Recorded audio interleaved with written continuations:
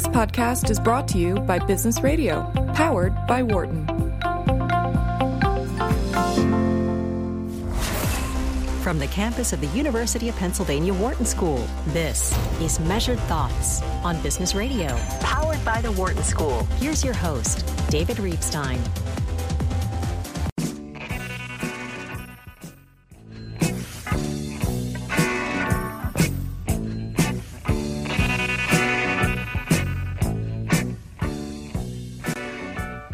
Welcome to Measured Thoughts on Business Radio, powered by the Wharton School.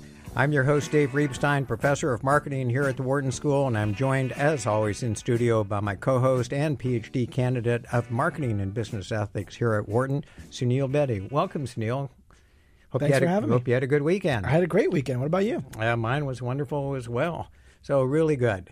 Let me remind our audience that we're live every Monday at 4 p.m. on SiriusXM channel 132, and we are replayed throughout the week. So tell me about your weekend, if it was so wonderful. Oh, I just went outside, enjoyed a little weather, played a little tennis. Can't beat that. You are a good tennis player. I'm okay. It was much better than, I spent part of that time on the weekend flying. You got delayed, right? Delays. It's just part of what happens when you fly. I had been out to Purdue, my alma mater. Oh, and wonderful. Was there, but I didn't stay for the football game. I came on back. And then I see in the news that our host here, SiriusXM, they bought Pandora. Yeah. Pretty amazing. Pretty amazing. Big acquisition. It's exciting. Costly acquisition, Absolutely. but big acquisition. And it sort of gives you a sense of the value of having a set of listeners. Yeah, absolutely. And so really amazing to see that they've done that. And congratulations. That's exciting to see what's going to happen in the future. It's really great that they happen to have done that. But we have a good show to get to today. So let me tell you about the show today. So in the first half of the show, we've got this amazing woman that I actually got to meet and see her present at a MASB board meeting, Marketing Accountability Standards Board meeting, that was held in August up in Boston. And that's Denise Karkos, who happens to be the Chief Marketing Officer of TD Ameritrade. And she's incredible. She's really great. So she's going to be with us in the first segment of the show. Second segment of the show, it's going to be you and me, Sunil, and we're going to open the lines up to any questions people have about marketing, branding, metrics, anything that they could think of that's relevant to that. Certainly they can call in during Denise's time when she's on the phone as well. Let me remind the audience that you're listening to Measured Thoughts on SiriusXM 132, Business Radio powered by the Wharton School. And you can give us a call at any time at 1-844-WHARTON. That's 1-844-942-7866. You can email us at businessradio@siriusxm.com. You can follow us on Twitter at biz, that's B-I-Z Radio 132. But I'm excited. Let's start talking to Denise. So Denise, welcome. Glad to have you on the air. Thanks for having me. Hope your weekend was a good one as well. It was. No tennis for me and no Purdue, but I had a couple good runs and watched my Fighting Irish win, and we're now 4-0. I have been commenting to Sunil that you're from Notre Dame, and you were a soccer player there too, right? Yeah, I was. Back 25 years ago, but was able to be part of that D1 program, which was an incredible experience to be a female athlete at Notre Dame. Learned a lot of lessons. Yeah, it's a great program. It's a really good soccer program they have there. Yeah, well, the women have taken it to a whole new league since I left, so they've been fantastic. They're a great group of girls. Absolutely. Well, that's fantastic. But we're not going to talk to you about soccer, and we're not going to talk to you about Notre Dame. I want to know a little bit about your background and then start talking about TD Ameritrade and what it means to be the CMO there. So first, give us some of your background after soccer at Notre Dame and how it is that you got to be at TD Ameritrade. Sure. So I graduated with a marketing degree and knew that I wanted to pursue marketing. I just had no concept of how broad the field was and kind of how many jobs you could take. So I just took an entry-level job as an administrative assistant at a media buying company called Western Media, which is now, I believe, Initiative Media in Chicago, and kind of just started to get my feet wet in the whole advertising world. And then moved on to different advertising agencies in Chicago and Detroit, and then back home to my hometown of Boston, where I worked at Hill Holiday and Digitas, and that was in the kind of mid-'90s, mid to late '90s, when the .com, the world of online advertising was just being born, and happily I was at the forefront of that and got a lot of really good experiences under my belt and kind of became a digital native and really sinking my teeth into that whole world. So from there, I took a turn onto the brand side. I worked at LL Bean, worked at TD Bank, and realized, kind of getting the landscape, that I really did have a desire to kind of take the top job, if I could ever earn it, as Chief Marketing Officer. And happily joined a company in TD which fosters talent and kind of helps you really groom your role to really earn the title. And so part of their process was to put me down to TD Ameritrade here in Jersey City from Portland, Maine, where I was working for the bank.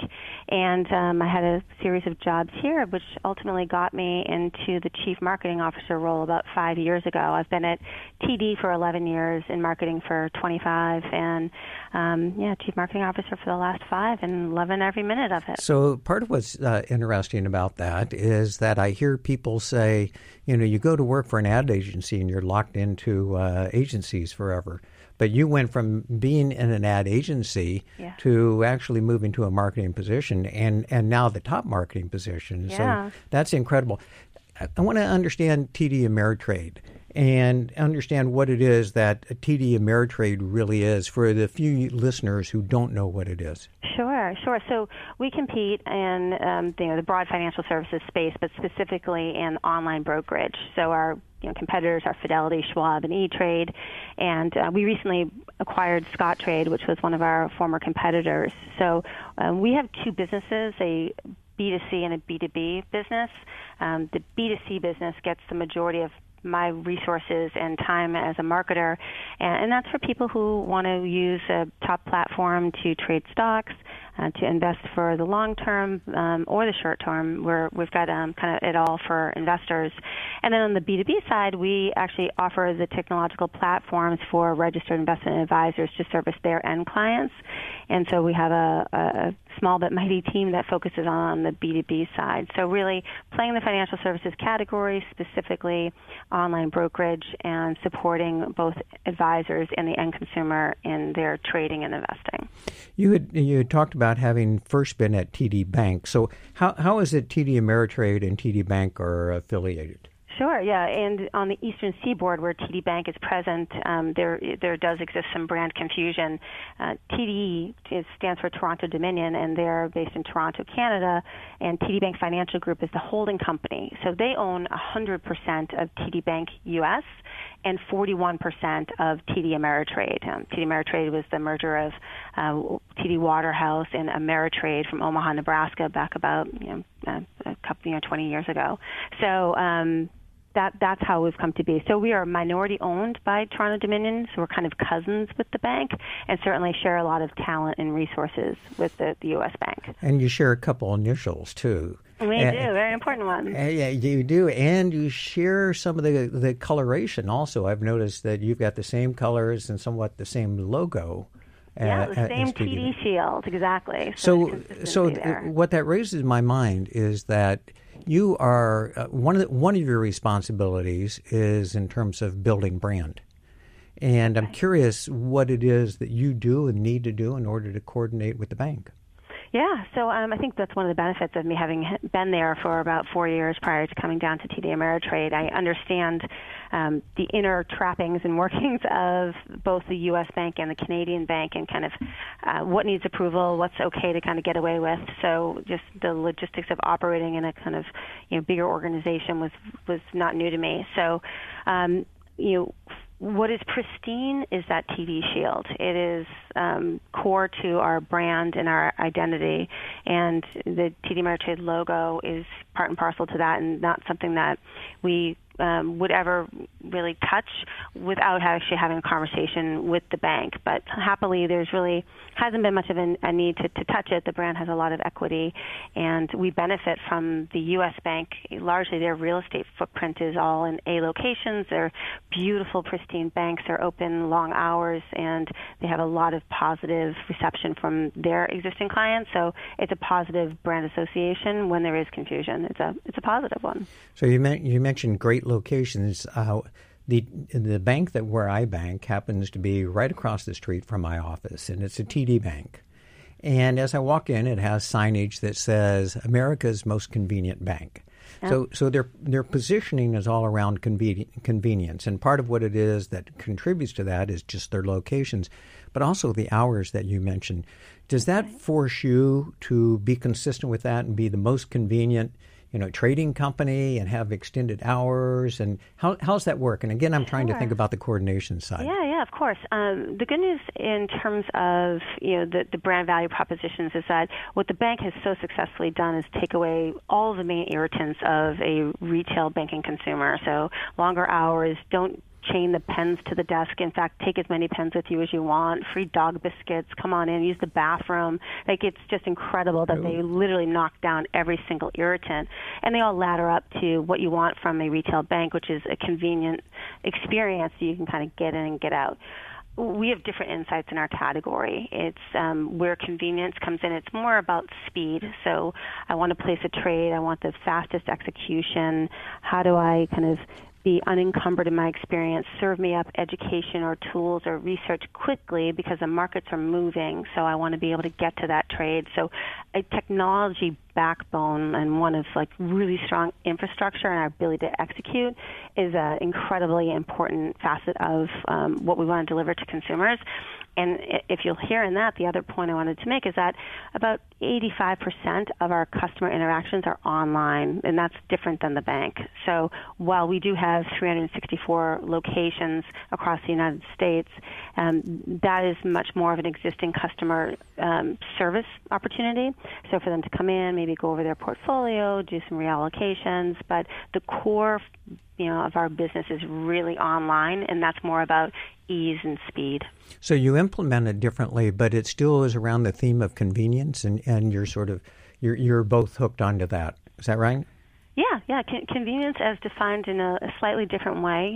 Brick and mortar convenience for the bank and kind of technological convenience, ease and simplicity and speed for us. By the way, do you measure?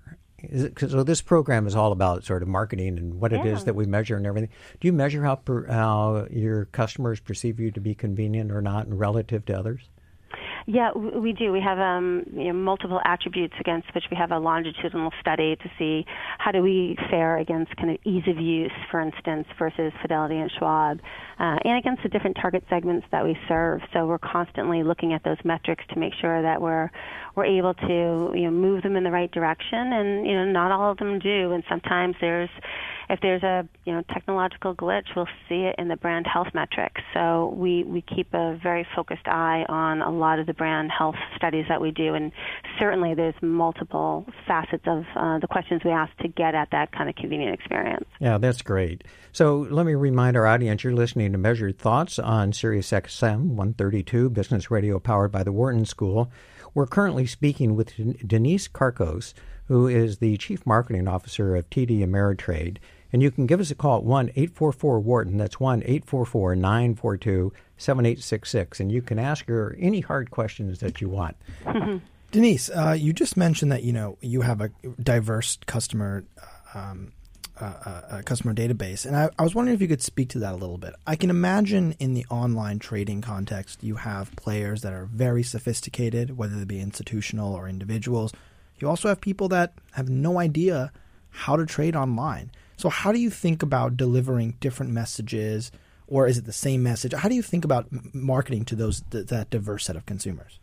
Yeah, so I think one of the I grew up in the best era for a marketer. So the fact that I've been able to see how to be a marketer when you really didn't have a lot of technological tools to help you, and the analytics weren't as robust to today, where, for our business especially, being largely online, we have such sophisticated partnerships that we can have to understand and mine data and really personalize a consumer's journey. It's intoxicating, to be honest with you. So we have a lot of external partnerships, from attribution modeling companies to third-party data like use Adobe and Salesforce from a customer relationship management perspective. And we do a few things. First of all, we thread our infrastructure together so that marketing may be taking advantage of Adobe's Marketing Cloud, but sales is taking advantage of Salesforce Sales Cloud. Those two journeys have to intersect because the customer is going to live in each of them. And the partnerships you form internally as well as with the technological solutions are really critical to make sure you've got the foundational infrastructure against which you can message, because the data is always flowing through these systems. And, I like to say that a few years ago, we did a really good job as a company using data and targeting sophistication to reach customers on the open web with a very personalized message. And then on the marketing site, so tdameritrade.com, we do another really good job there. And we kind of thread those journeys together. But once you log in, it's run by a different part of the organization. They use different tools, different analytics, and the customer's data would be lost and a new journey would begin. So that's what we're overcoming now, is you can't think of it from an org chart perspective. You have to overcome any of that issues and have influence so that you can actually truly be customer-centric. So use the data, use the technology, and use your influence to thread the narrative together so that it's customer-centric. That's the journey that we've been on, and we're definitely seeing it pay dividends in terms of the responsiveness of our clients. So analytics, attribution, personalization, I hear you mention all those things. I get excited when I hear you talk about that. So you've sort of led the transformation there at TD Ameritrade, as I understand it.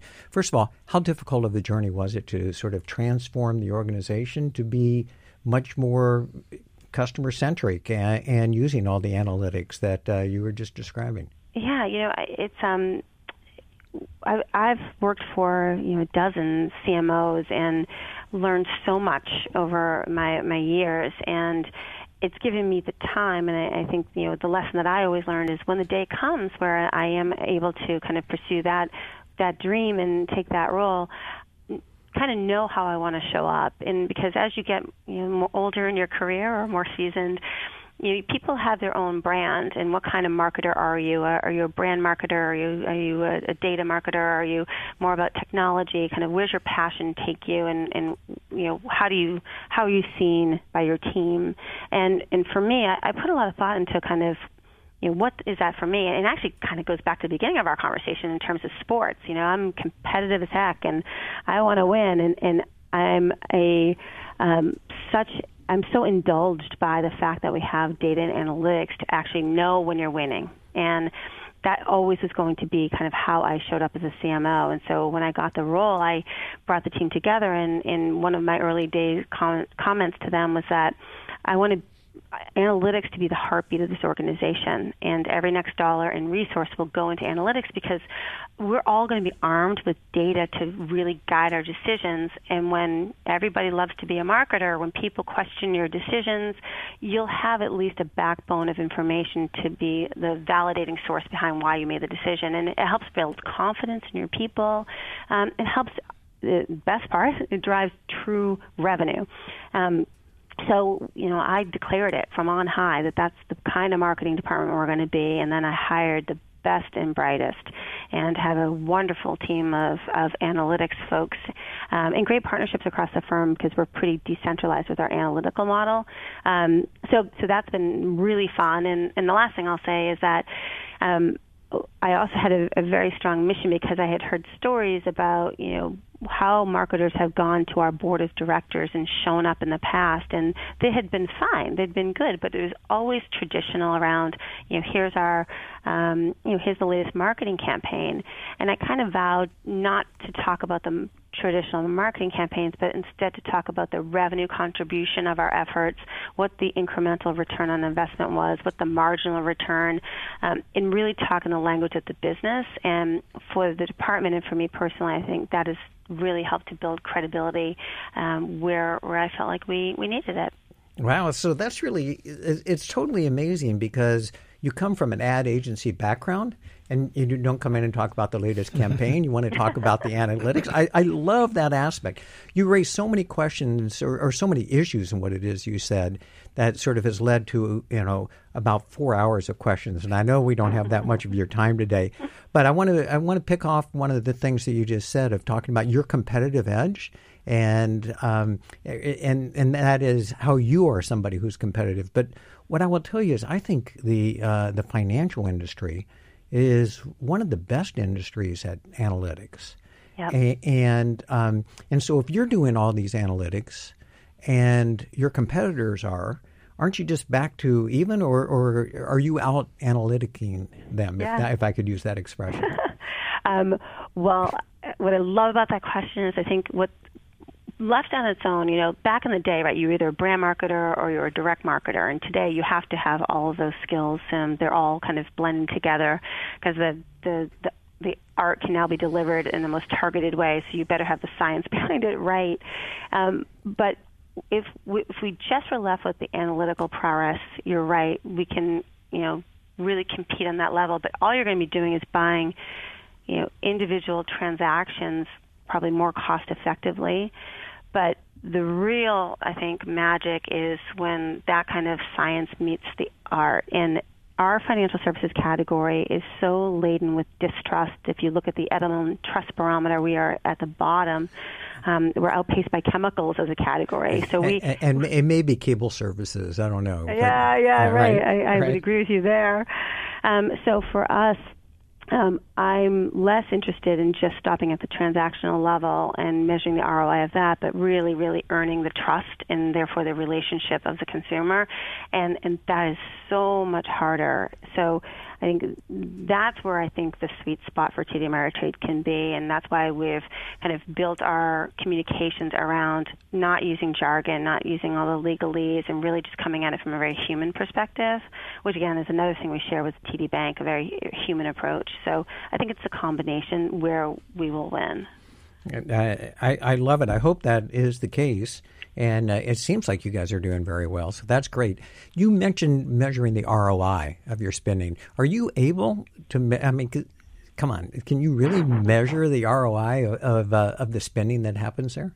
Yeah. So we have a lot of sophisticated models that we use, and I think the most important thing I did on this front was I brought in our finance team to help us not only kind of select the right vendor. We use Neustar Market Share Partners, sure, and really understand a little bit of the black box methodology. And what they were able to do for us is use our financial inputs as to kind of revenue per segment and profitability, lifetime value. So all inputs from finance, marketing kind of playing a hands-off role, and then them showing us the efficacy by channel, by message, by segment, and an incremental ROI perspective. Historically, we had taken credit for 100% of the new accounts that walked in the door. These models tell us now you would have gotten X percent anyway just because markets were up or it was really volatile or competitors dropped their pricing. And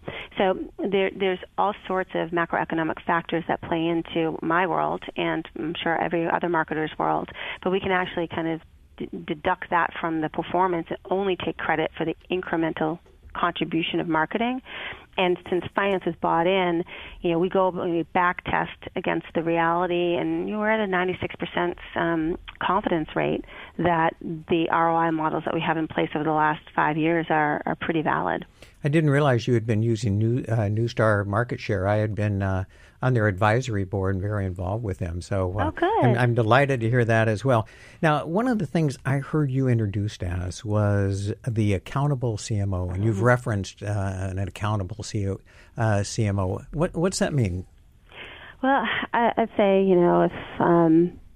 if I'm not performing, or if my campaigns aren't performing, my team's not performing, I'm going to be the first one to talk about it. And happily, we live in a culture here of test and learn and fail fast. So when I talk about accountability, I actually make it our team's brand to make sure we talk about what's not working, because otherwise we're not pushing ourselves, and everything can't be roses, especially because marketers hold such a negative brand with people who are not in marketing, right? They think everything's a party and it's all kind of pretty pictures and everything's always working, and when it's not working, and you just say things like, well, people are really engaged, and you use these amorphous terms. So I want credibility, and so part of credibility comes with saying, we had a $5 million, mistake or a whiff, like it just didn't perform, but we learned 10 things from it that next time will perform. So I like talking about those things and not hiding from them. And I do think it's a breath of fresh air for my team, because they know they can take risks, and that's really important to me, that they're always going to be on the cutting edge. I got to tell you, I love that. One of my pet peeves is always there are these organizational chats that talk about best practices, and I always think companies should talk about worst practices, what didn't work, and be able to learn from some of that. So that's great that you're doing that. Again, let me remind our audience, you're listening to Measured Thoughts on Sirius XM 132, Business Radio powered by the Wharton School. We're currently speaking with Denise Karkos, who's the Chief Marketing Officer of TD Ameritrade, and she's got it down. She's got it figured out how to measure the value of your marketing. Give us a call at 1-844-WHARTON. That's 1-844-942-7866. Denise, I'm real curious about sort of your balance. One of the things I've heard you talk about is thinking about acquisition of customers. You talked about that. I haven't heard you talk about retention and how much you focus on retention. So how do you trade off sort of the focus on acquisition versus retention? Yeah, so one of the things that we're doing, and I would give ourselves kind of a lower grade on retention from a marketing perspective. So we have a very kind of bad habit in our category of deposit offers, meaning if existing client deposits more money, we'll reward them with cash or free trades or electronics or a trip. And it's something that all of our competitors do, and we all watch each other and match our offers. And it's an expensive part of our mix, but it's a very effective part of it.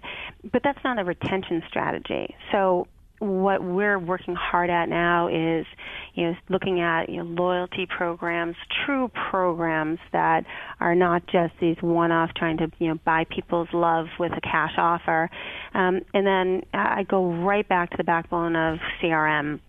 Until we built that infrastructure, we couldn't actually have real dialogues with our customers and kind of use all of our great propensity models for likely to attrite, and making sure that along their journey, when we see some of those signals, we're able to either pick up the phone or send them a different communication depending on their communication preferences. So I would say, average grade on this one, but our plan is robust, and now that we've got the CRM infrastructure built, to be able to kind of use these models to help communicate and hopefully stand up some meaningful loyalty programs for our consumers. Sure.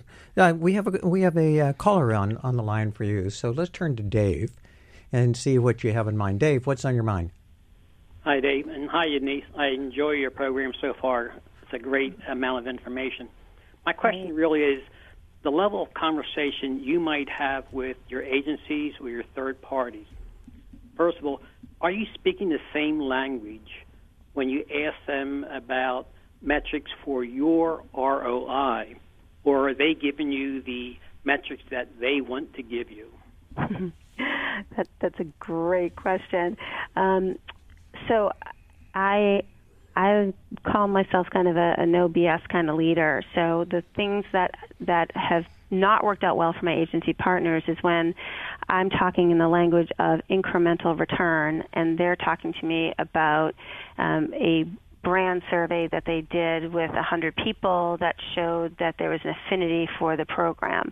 So that did happen early on because we had old muscle memory where we used these marketing metrics that no one understood but marketers.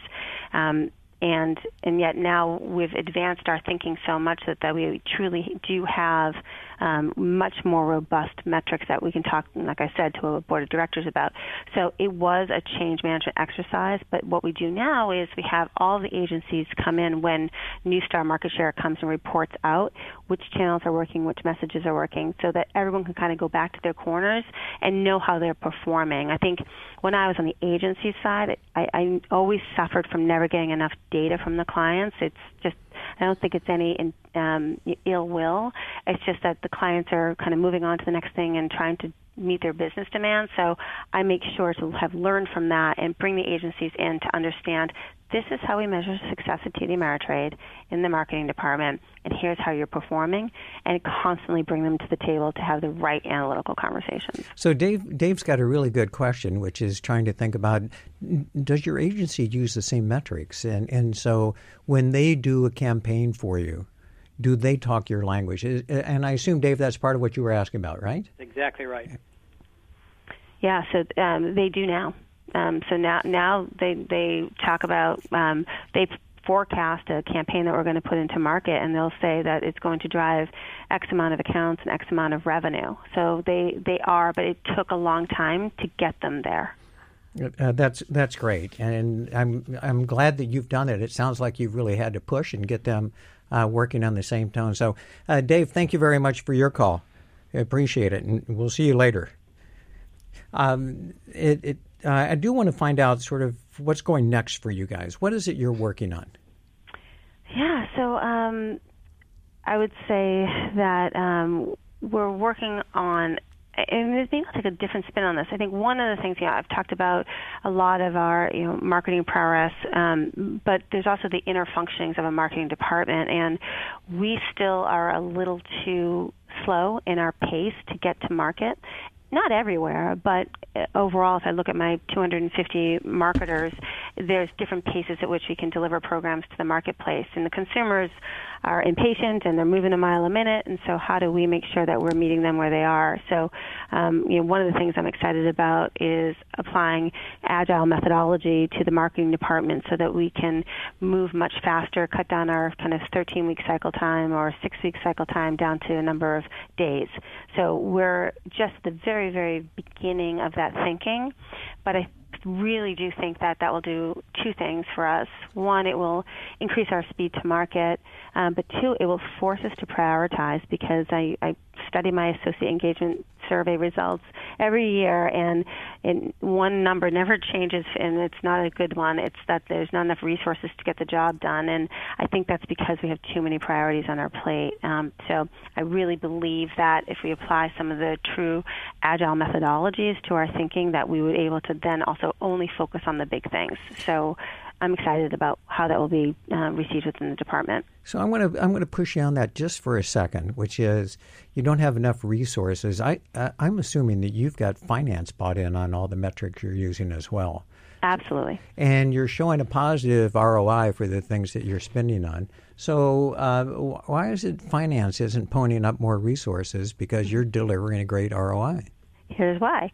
Because we are still trying to get to what we know the ROI of a marketing dollar, but what's the ROI of a technology dollar? What's the ROI of a sales dollar? What's the ROI of a branch dollar? Until we can make trade-off decisions, I certainly don't lack from investment and spend when we show the ROI, but in terms of really being a little bit more selfish, until we can understand more enterprise trade-offs, I'm not going to be the one always going to the well unless I need to. And when I do need to, I get what I need because I've, to your point, brought financing on the conversation. But in terms of doubling down, and I also don't believe that you just throw bodies at something, which is what Sure. I hear in my associate engagement, right? And I think that applying technology in different processes can help us really overcome some of this. So I'm hopeful that, and last thing I'll say on that is also, I suffer from the history of CMOs and being the ones who are always asking for more, and I'm trying to debunk that perception and be more of a team player. Denise, great answer on that. I will tell you, by the way, that you are my poster child for an accountable marketer, and I think that's great. You've been wonderful, so thank you very much for joining us. Thanks so much. I'm going to ask the rest of the audience to please do stay with us. We're going to need to take a short break, but when we come back, we're going to talk about marketing, branding, metrics, anything in the last 15 to 20 minutes of the show. And if you want to join the conversation, you can give us a call at 1-844-WHARTON. That's 1-844-942-7866. Or send us an email at businessradio@SiriusXM.com. This is Business Radio, powered by the Wharton School on SiriusXM 132. For more insight from Business Radio, please visit businessradio.wharton.upenn.edu.